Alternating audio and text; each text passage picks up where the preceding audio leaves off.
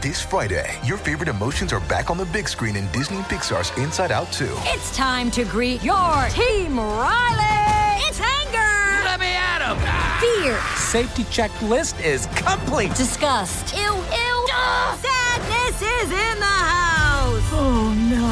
Hello, I'm anxiety. I'm one of Riley's new emotions. Disney and Pixar's Inside Out 2. There's a part 2? We're going! Rated PG. Parental guidance suggested. Only in theaters Friday. Get tickets now.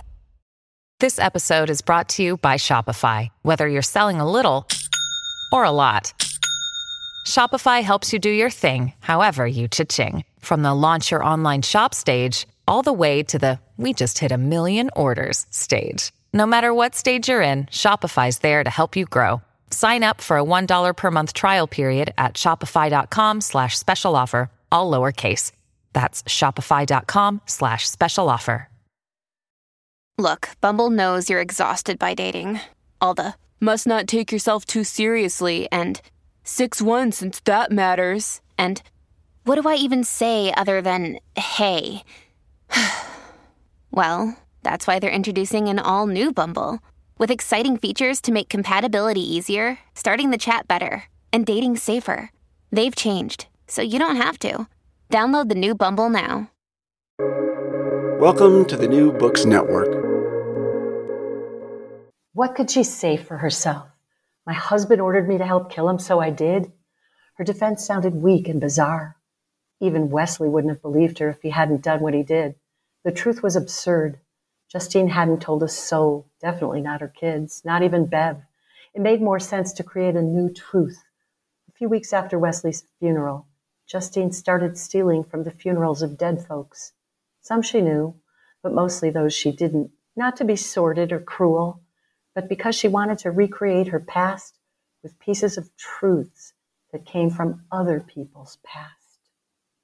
This is G.P. Gottlieb, host for New Books and Literature, a podcast channel on the New Books Network. And today I'm talking to author Lindsay Ellis about her debut novel, Bone Broth.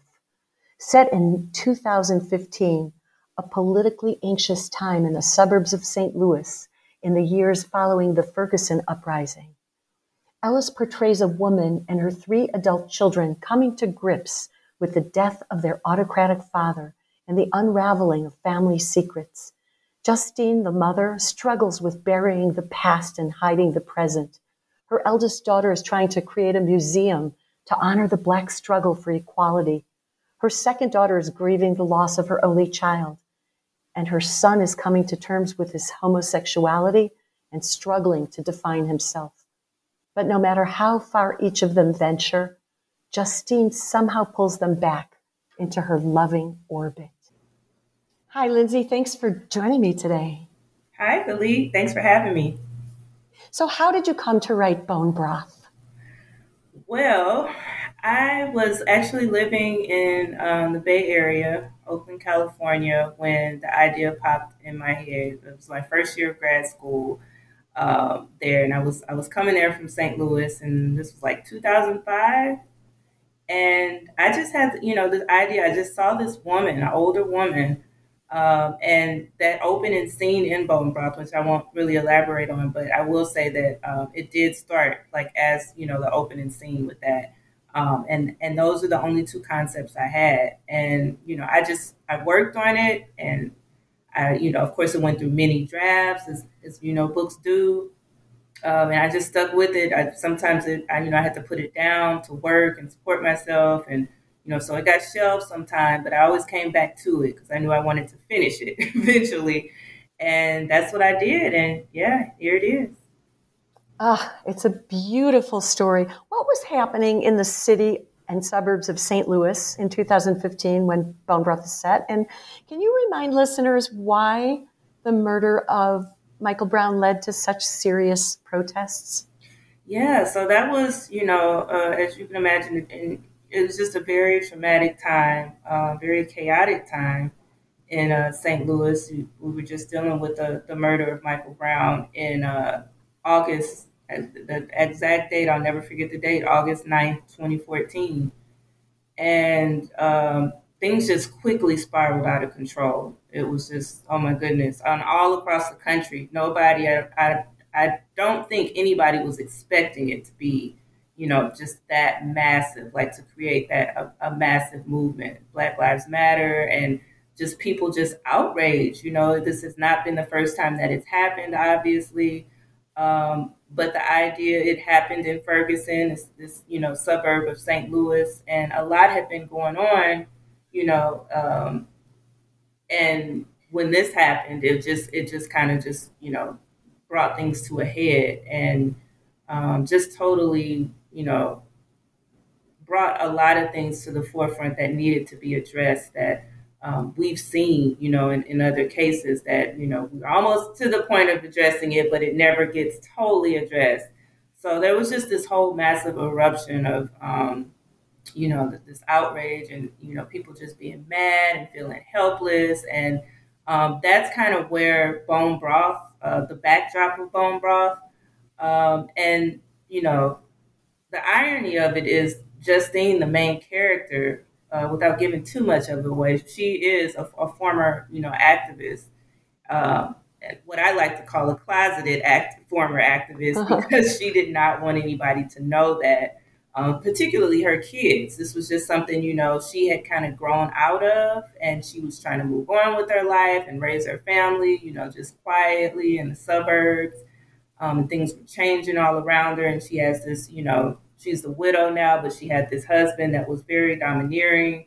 So she was just trying to get away from that. But, her background in activism and civil rights is, basically coming, to a head in her memory during this time, because, she's got all this stuff going on around her. So where she might not want to remember, she's forced to remember things. And that's kind of how it takes off.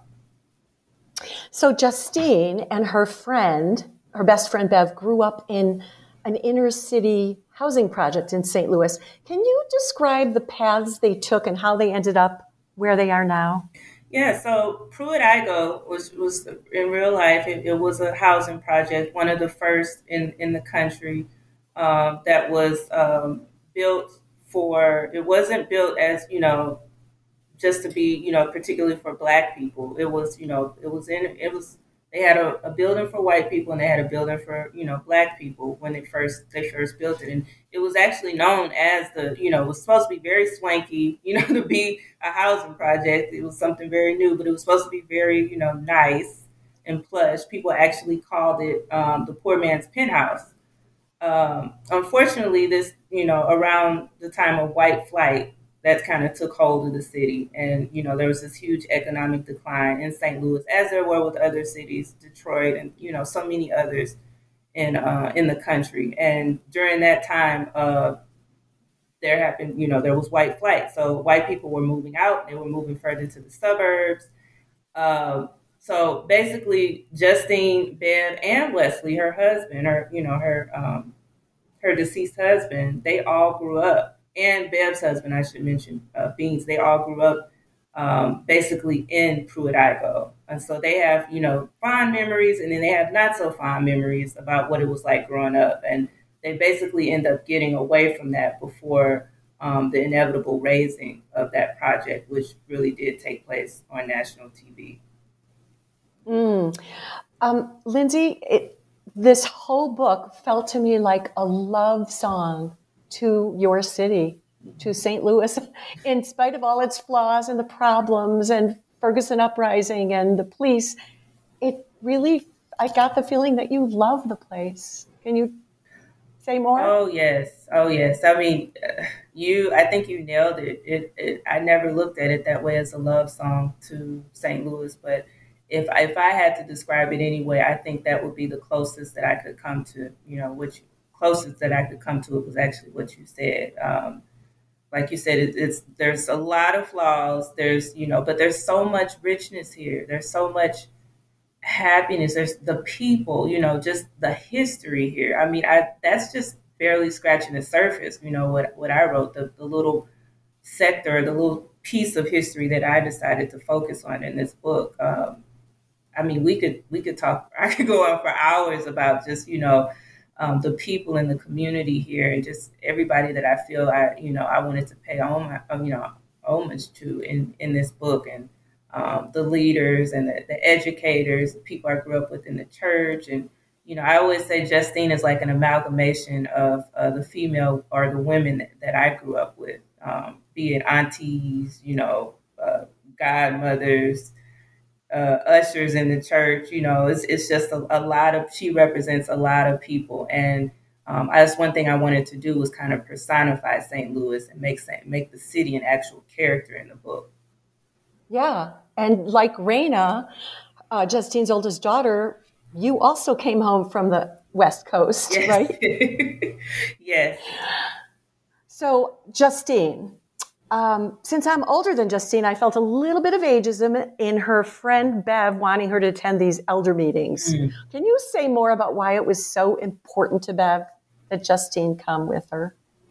Yeah, she was, Bev is the kind of person I always like to say everybody has a friend like Bev, regardless of age or anything. She kind of comes off as, she likes to pry a little bit, but you can tell she's she's coming from a place of love. She just doesn't, that's just her way, the way she does stuff. And she's very pushy. She kind of pushes Justine to come along with her, thinking this will help, bring Justine out of her grief, since, she's like this grieving widow now, trying to get over what's, her, or trying to accept the fact that Wesley, her husband, is no longer, in her life, or, her or her kids' lives.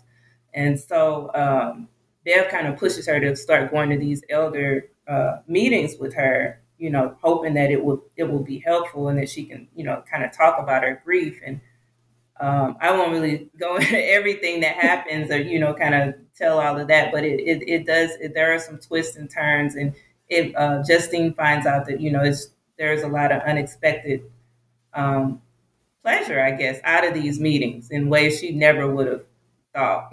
So I'll leave it at that. That's a good way. That's a good way to say it.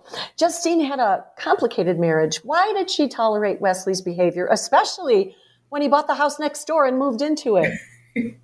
That's a good question. I mean, I don't know. Like, that's, man, I would say it probably was, I wanted to show, that she had despite her flaws, because Justine is very flawed, but despite this, I just wanted to show her deep capacity for love for people that, we might consider, loveless, or, hey, why are you wasting your time with this guy? She actually was, she tried to make it work. She tried to, make a family with this guy who, in essence, was really another one besides Bev. That was another one of her best friend, her childhood friend. They'd all grown up together, and, Wesley was basically all she knew.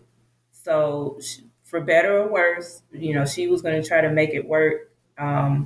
Even if she had to give up a part of herself, which inevitably she did. Yeah. Why does Raina, Justine's eldest daughter, think that Justine is paranoid? And why is Raina so angry? Why is she so angry at her mother? Raina is a stickler for, in her way of just being, upfront and just, coming with the truth of things. And she doesn't like the fact that Justine has hidden this from her, specifically because she basically followed in her mother's footsteps without knowing it. She basically, and she was ridiculed for it, because Justine didn't follow that path. And, she kind of teases criticizes Raina for the path that she took, in terms of activism and, social justice. And Raina resents that, because it's like, well, you criticize all of this, and then I found out that, you had this whole life before,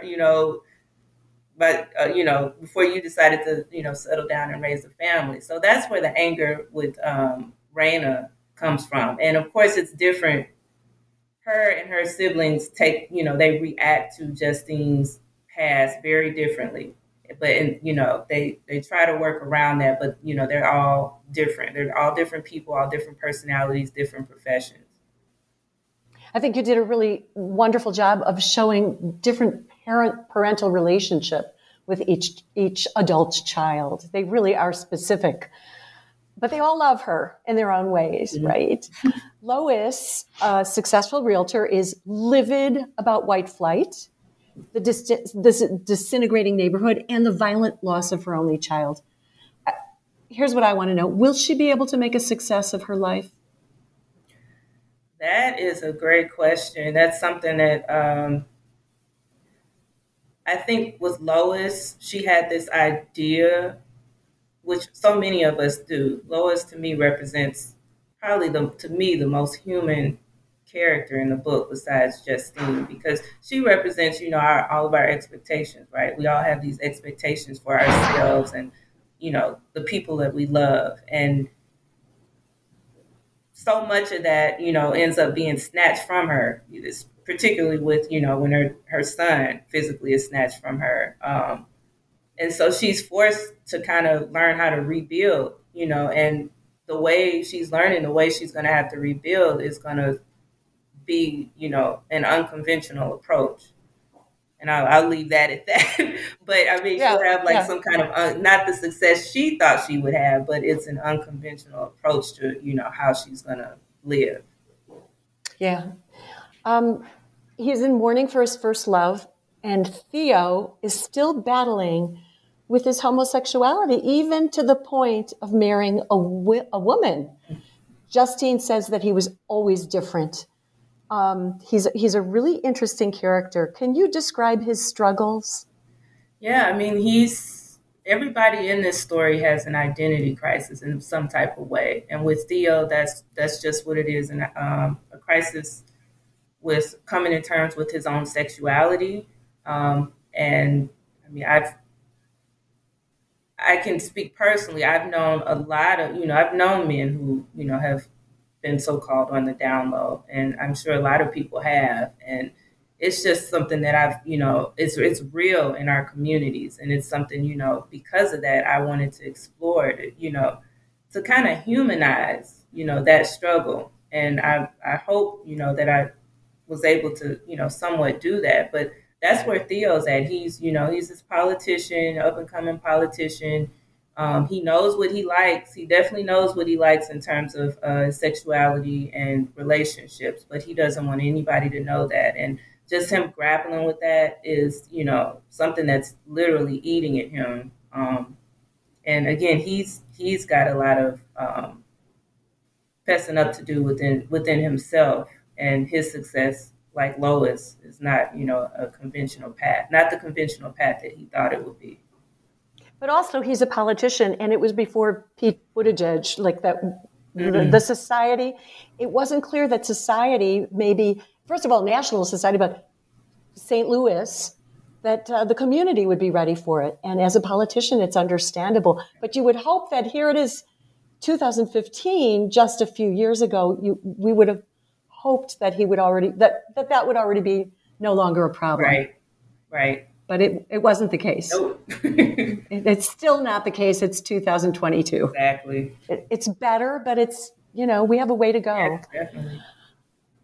Your language is rich and nuanced. One of my favorite things that Justine does is call her own daughter a heifer. I laughed out loud. The question is, why does Justine have so few boundaries with her children? My kids would hang up the phone on me if I spoke to them that way. That is, I wish I could answer that. Like, it's just, their family is just, this family in this book is just totally all in with each other for good or for bad. I mean, you wonder that. And it's just like, especially with Lois, like, I feel like she kind of pokes at Lois because she knows Lois is the dutiful daughter, do anything she says. And then, Lois eventually starts sticking up for herself. But I mean, and then you have Raina, the brash one, who's, rebellious, and Theo's just in his own little world. So yeah, it does make you wonder, like, why are they putting up with this, or why is she putting up with them? And it's I guess that unconditional love, regardless of whatever, we might not like each other, but we're still family, and we all we got. To say that's right. That's right. That's so true. There's this interesting, like, inner circle of everybody's related to everybody has a connection. And the father of Lois's child is related to Theo's first love. Mm-hmm. Can you talk about that whole relationship for a bit? Yes. So the father of Lois's child, or the slain son, is Ahmad, which is the brother, like you said, of Theo's first love, which is Pete. So, and Pete, Pete is murdered. I'll leave it at that. He's no longer with us. And so, yeah, it is. Everybody's kind of, everybody knows everybody. And that's kind of like how St. Louis is. And in ways, that's kind of how Oakland is. Oakland, to me, felt like when I first moved to Oakland, it felt a lot like St. Louis in that way. Like it was a whole city, a metropolis, but you could just tell everybody knows somebody who knows somebody that you know. And that's exactly how St. Louis is and feels. And a lot of cities are like that. And so I kind of just wanted to show that closeness. And it is very complex because, when one person's not speaking to one person, Lois and Ahmad, they lose touch for a long time. And when they lose touch, Theo was Ahmad's best friend, even though his brother, Ahmad's brother and Theo had this forbidden relationship when they were in high school. He was still best friends with Ahmad, Lois's ex-partner. So it's very complicated. And when they fall out, Lois and Ahmad, and they lose touch after, even before the death of their only child, that puts a lot of pressure on the relationship between him and Ahmad, between Theo and Ahmad. So there's a lot going on there. And I try, my best to separate it, but I feel like that just speaks so much to real life because you in ways you do have those connections and it's very complicated. I'm wondering if anybody in your family, in your neighborhood, in your community saw themselves in this book. I've talked to people, people close to me, family or, close friends. And, they've said that or they've asked me, come and say, were you talking about me or were you talking about so-and-so in this book? Because this sounds like so-and-so and so-and-so. And I'm like, no, it's like, this is pure fiction. I will say a lot of stuff, might be inspired by different relationships, but no, this is not based. None of these characters are based off of one particular person. The only thing that speaks truth, in terms of what I was trying to get at was the character of St. Louis as a whole. I think you did it. It's really a lovely novel. Congratulations for your first one. Thank you. Really beautiful. So what are you working on next, Lindsay? Well, I am working on a collection of short stories, and they all are, I will say it's like a horror short story collection. So it's like mostly psychological horror. But yeah, there's a lot going on there, and I'll kind of just leave it at that. But I'm having a lot of fun with it. A lot. I'm a horror fan to my heart. I love horror movies, and I've loved them since I was a kid. Ooh, so that sounds intriguing. Keep me posted. Thank you so much for joining me today. It's been a pleasure talking to you about your book. Thank you. I appreciate you. I appreciate you for having me, Galit. Have a good one. And thank you for joining me. Again, this is G.P. Gottlieb, author of the Whipped and Sipped Mystery Series and host for New Books in Literature, a podcast channel on the New Books Network. Today I've been talking with Lindsay Ellis, author of Bone Broth. Thanks for listening. And may you always be immersed in a juicy novel.